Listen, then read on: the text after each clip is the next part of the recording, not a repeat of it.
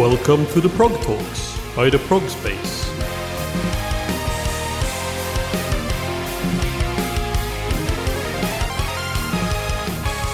Welcome to the Prog Talks, an interview series by the Prog Space where we will be talking to musicians in all corners of the progressive music scene.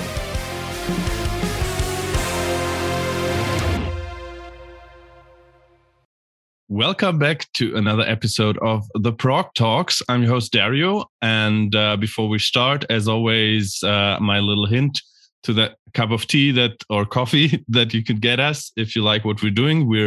We appreciate all your support and your loyalty. But now I want to say hi to our guest today, and that's Evan Berry, calling from Boston or the Boston area. Is that right, or where you're at? Hey, I'm actually on the West Coast. I recently moved to California, so I'm actually all the way on the other side. But I was in Boston for a little bit. Oh wow! So it's early in the morning for you right now. It is, yeah. I just had my first coffee, so I think I'm pretty. Maybe still a little sleepy, but I think I'm pretty awake. So, before we start talking about your new album, I have to ask you to please tell us which band you're in, because I'm a little bit afraid of not pronouncing it correctly. I have to admit. Yeah, no worries. So I am in Wilderun. That's how we say it. We say Wilderun. To be fair, we got the song title or the band name from a book. So for all I know, it could be pronounced in a different way. Obviously, a lot of people say Wild Run or Wilder Run, and that's fine. But we say Wilderun. That's how we like to pronounce it. Okay, yeah, and you guys have a very, very fresh new album out since last week, Epigon. It's your fourth album. It's out on Century Media Records, the first album you guys are putting out through a label. Is that correct? Yes, indeed. Yeah, the last record, which we originally released independently, we did a re-release through Century Media. So right. I remember now. But yeah, how has the reception been so far for you guys with Epigon? It's been good for sure. It's overall been quite positive. I think it's one of those things where a lot of people are still digesting it. I can tell that this is the case with a lot of our music, is that it seems like at least some of it takes a little while for people to really sink their teeth into. We don't even really intend to make it this way. But just something about the way that we write music, it just always seems like I keep reading these reviews of people being like, "Yeah, I think I like it, but I need to give it more time." And that's honestly, we're used to that at this point. Probably with the exception of our very first record, all the other records we've made, it always seems like there's a certain amount of people that just need a little time to come around. So I'll be curious to see what happens after a month or two, see if maybe some people's opinions change or get better or maybe get worse. I don't know. But overall, it's been positive so far, for sure. Yeah, well, you're jumping right into my first question or my first proper question, I would say, with that as the previous album you just mentioned it, Veil of Imagination, that was a massive breakthrough success, I would say, from what I've seen in the worldwide metal and prog scene. It definitely got your name out there, and had like a massive epic sound. And I think it was quite a task to come up with a successor to that album. And now with Epigon, you are there. There's some surprising elements in there, as it's maybe not as immediate and not like there's a lot of more introspective passages and all that on Epigon that might come as a surprise. So maybe you can tell us a little bit about the conception of Epigon, how how the songwriting went, and how it might have been different to the songwriting and recording process of Veil of Imagination. Yeah, for sure. Well, I think you're right. I think that there's certainly a few less immediate moments. I mean, even with Veil of Imagination, I think if you listen to that record from the beginning, it is still can take a little while. You know, we opened that record with a 14-minute song that takes a little while to kick in. We did the same with the record beforehand. I don't know why we do this, but just something about the way we write it, we just always take our time at the beginning. But I will say that Veil of Imagination, a couple of the singles, I think maybe just caught, a little bit more memorable melodies right from the start. And so I can understand why that might have caught a few more people's ears than some of the new material. But in terms of the new stuff, basically it was interesting because right after Veil was finished, or pretty soon after Veil was completed and released, I had started writing some new material that was very similar. It was like along the same lines as Veil. I have a couple songs kind of in the demo, still in demo format, that are pretty close in tone and atmosphere to Veil of Imagination, but after I wrote those couple songs, or, they're kind of like half songs, I kind of just fell off of that. And I started to feel like that path was just retreading too much. It started to feel like if I followed that path a little too much farther, it would just feel like Veil of Imagination Part 2. It would, and probably like the lesser version. It would just feel a little bit like retreading, and for me, I think that that material, those songs I do like I'm hoping to revisit them at some point and use them for maybe future Wilderun songs, but I just think it wasn't the right time. I think in order to take that little bit more bombastic, kind of eccentric sound that was more present on Veil, I just need more time with it. I need to let it sit. I need to come back to it later.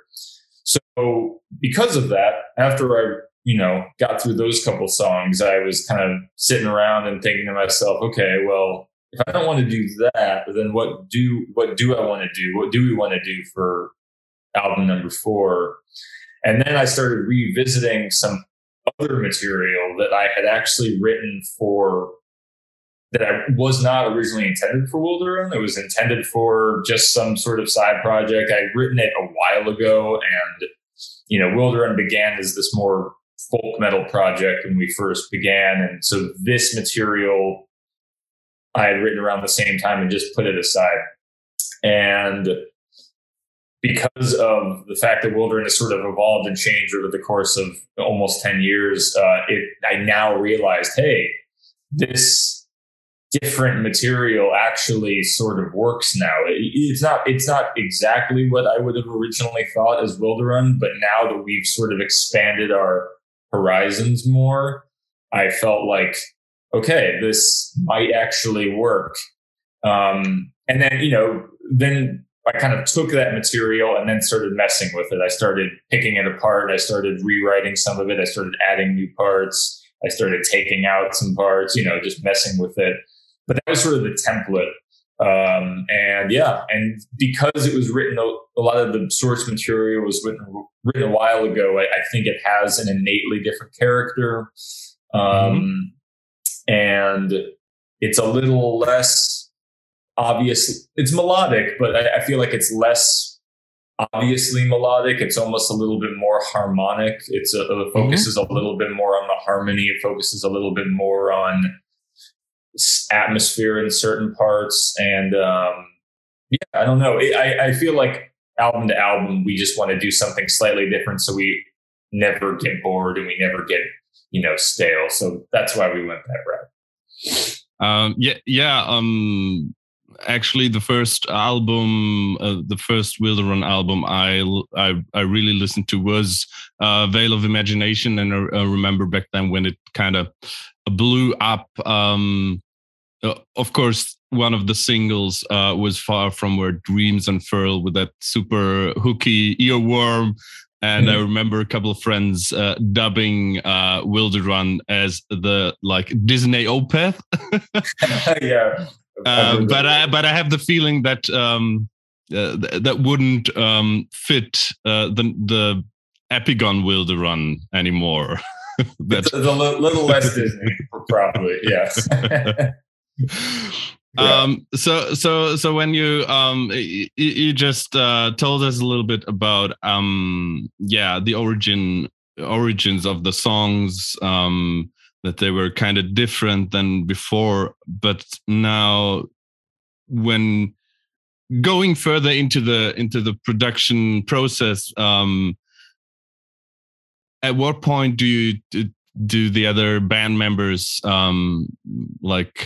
join, and how do you work on arrangements, and because I think both bass player Daniel Miller and Wayne Ingram are also credited, especially for the orchestrations, right? Mm-hmm. And so I think that is a huge part of the Wilderun sound, and obviously a song can be a finished song, but then the orchestration can make it a totally different song without changing the songwriting itself. Yeah, exactly. Yeah, I mean, the way that Wilderun has always worked, more or less, is that I'm kind of the core songwriter, but if it was just me, if I was in charge of everything and the final product was only me, it would definitely sound a lot different. It would sound, probably much more just band oriented, more stripped down, and probably just a little bit more monotone from a texture standpoint. And which is why, after I've written that sort of core structure, and basically I'll just write everything on a combination of guitar and piano and just kind of switch between those two. But that's kind of it for me. After I've finished the structure on my own, I'm kind of like, okay, well, this is it. And I'll obviously write the vocal melodies and lyrics and things like that. But I almost feel more like a singer-songwriter than anything else.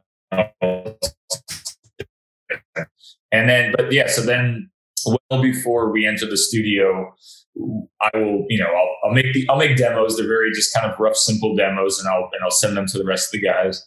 And then we have a lot of long meetings about the songs. Well, basically, obviously this time around, but actually most times, because we've always been a somewhat remote band, we'll have, meetings over Zoom or, FaceTime or whatever. And we'll, even before the pandemic.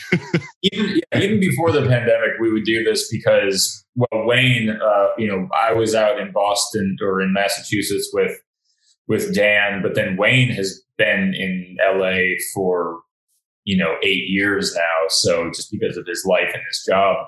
So we've had to, be communicating digitally for a long time now. So we're kind of used to it.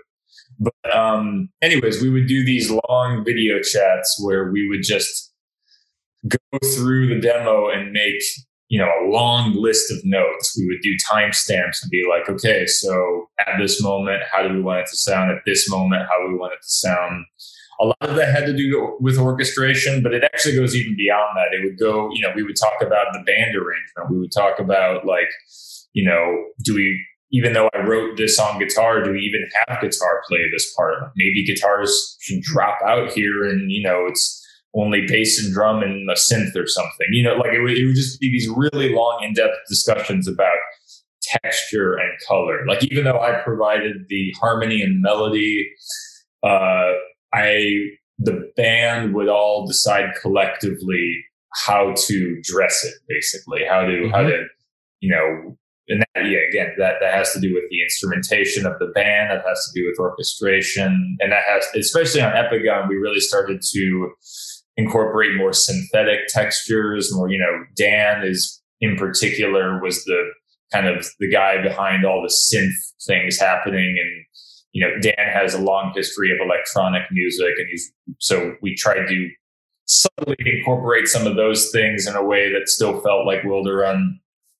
So so basically we would all have those really long discussions and timestamp notes, and then just work through it. And then obviously John, our drummer, even though my demos this time around actually didn't have any drums on them, so John was given a lot of freedom to create the drum parts he wanted to create. So that was his contribution as well. So there's a lot that goes into it after I've written that core skeleton of a song, for sure.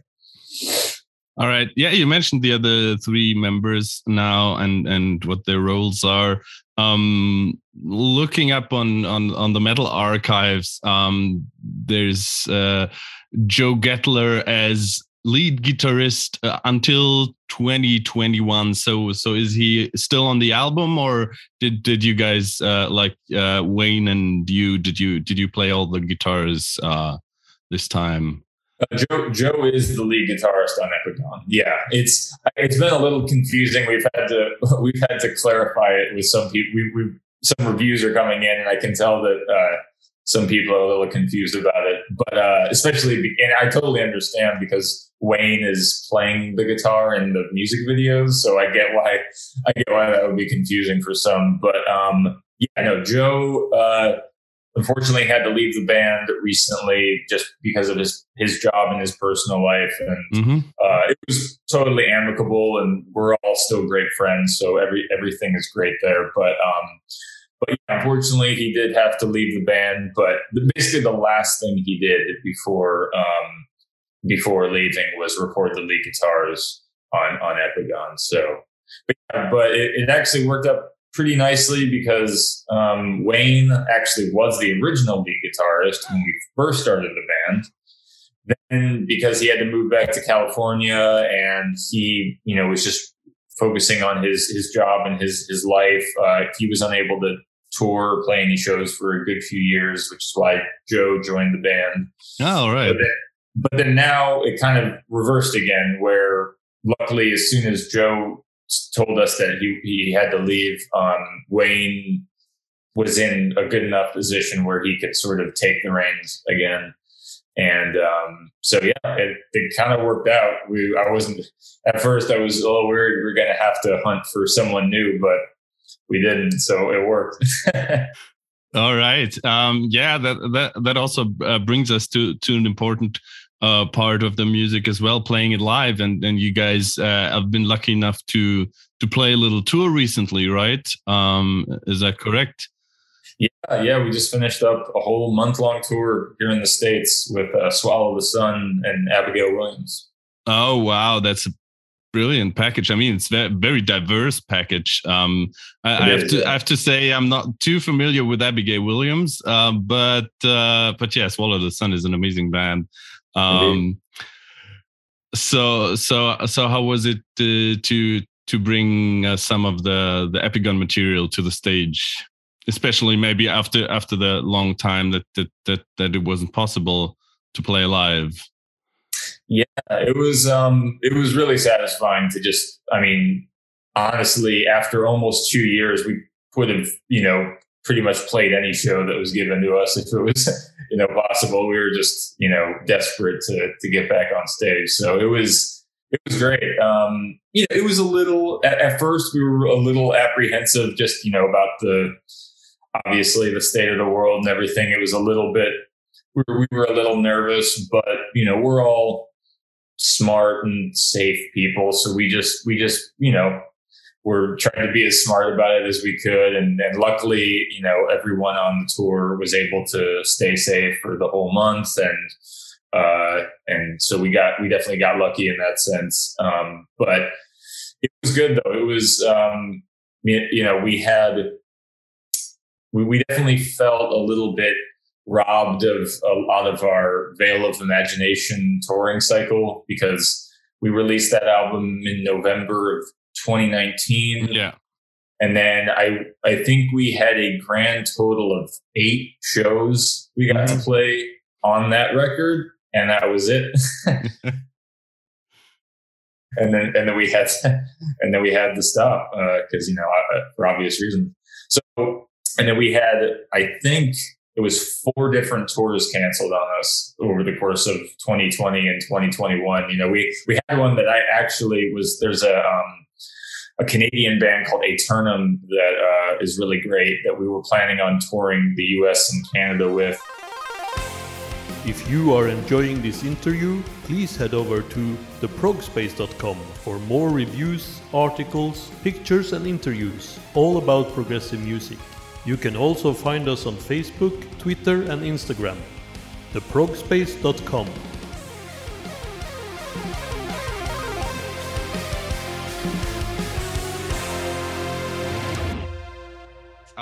Evan, you were just telling us about the tour with Aeternum that got cancelled. That you were like, I think you were just saying that you worked that you put a lot of work into planning that tour, right?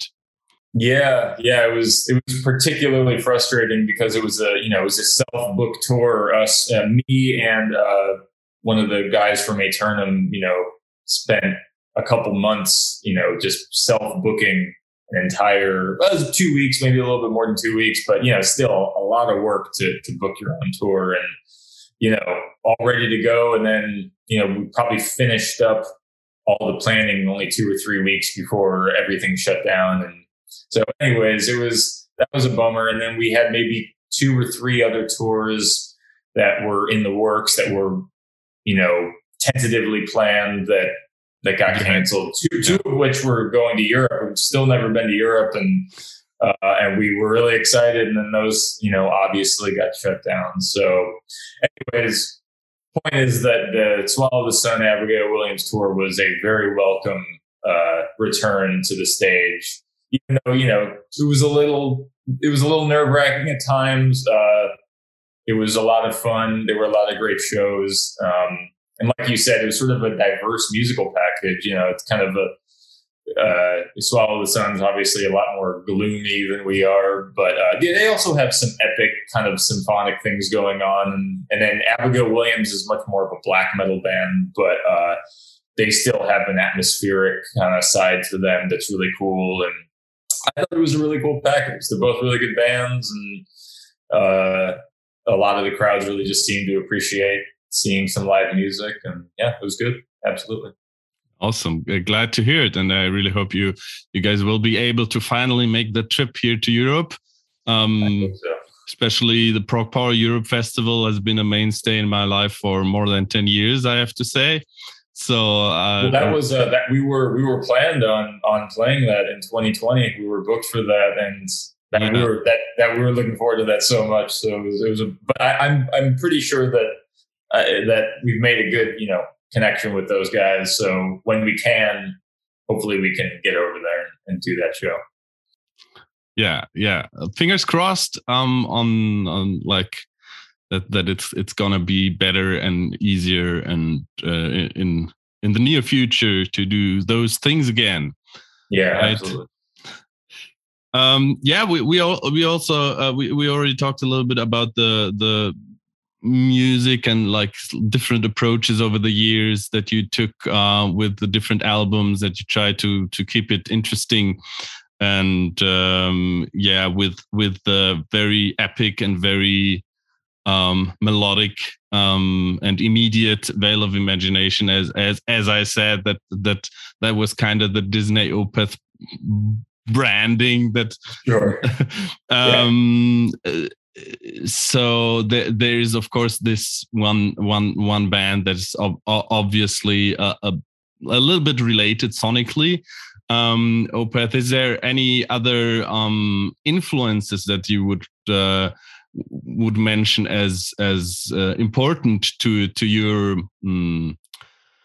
to your songwriting? I mean, maybe just probably just oh, now I got a feedback. Probably just subconsciously, of course, but which would be some bands that had an impact on you personally and as a musician and songwriter. Yeah, I mean, it's always so hard to pinpoint it exactly. I listen to so much different music, so it's always hard to know exactly which influences go where, because there's so many bands I listen to that it's hard to even say if they made their way into Wilderrun at all. But I know that I was actually, with Epigon in particular, I was listening back because, like I said, I wrote some of this material a while ago, and actually, kind of a weird, not as obvious influence on this record was an album called Grace by Jeff Buckley, which is one of my absolute favorite albums of all time. And I know that when I was writing some of this material a few years back, I was really listening to that record a lot. So that I know that Jeff Buckley had a pretty big influence on me for this material. Also ties in with your like with what you said earlier, that you see yourself more as a singer-songwriter, right? Yeah, exactly. Yeah, I mean, a lot of my favorite particular artists or singer-songwriters like Jeff Buckley, Nick Drake, Sufjan Stevens is a big influence of mine. Some people a little bit more in the indie folk sort of realm, but yeah, particularly over the last decade, Sufjan Stevens has been a huge influence on me. But as far as like metal goes, I know I would say Agalloch has been one of the biggest influences for me, for sure. They're one of those groups that I just think absolutely created their own thing and took a bunch of different influences on their end and created something that felt completely new and organic. And they've always been a huge influence. It's somehow being the opposite of an Epigon, right? Yeah, exactly. And a little bit more of an influence for the previous record, but a group called the Cardiacs out of the United Kingdom has definitely always been a huge influence on me. And just in terms of unconventional harmonic writing, I'm sort of, when I first heard Cardiacs, I just couldn't believe how they were able to shape together certain chord progressions and melodies, and I couldn't even wrap my head around it. So that was definitely a big influence. I don't know. Emperor has always been a huge. It's from a little more of the black metal side. Again, just pure songwriting chops. Just I think Emperor is kind of hard to beat. Just in terms of structuring songs and riffs together. So that's always been a really big influence. Yeah, great mentions there, and some unexpected as well. I think it's always, especially with prog bands. I mean, prog is supposed not to sound like the 10,000 Dream Theater clone. I think, at least as far as I'm concerned, we don't. There's no need for that. So it's always more interesting and more fun to hear a little bit about the influences that are not necessarily from the prog scene itself. That makes it more spicy and more interesting.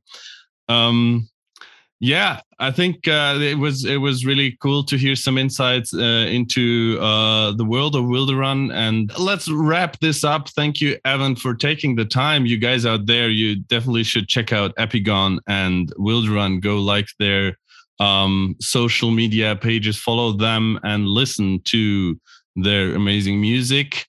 As always, thank you for listening, and thank you for your interest. We hope you like what we're doing, and you can also support us by liking, subscribing, and commenting everywhere. And that little cup of coffee also helps us out a lot. Thanks for listening. Tune in again next week when the next episode of the Prog Talks will drop. Until then, take care and keep spreading that prog love. The Prog Talks, produced by the Prog Space. Main host, Rune Belsvik Reinås. Produced by Rune Belsvik Reinås, Vanessa and Matthias Kirsch. All graphics and animations by Vanessa Kirsch.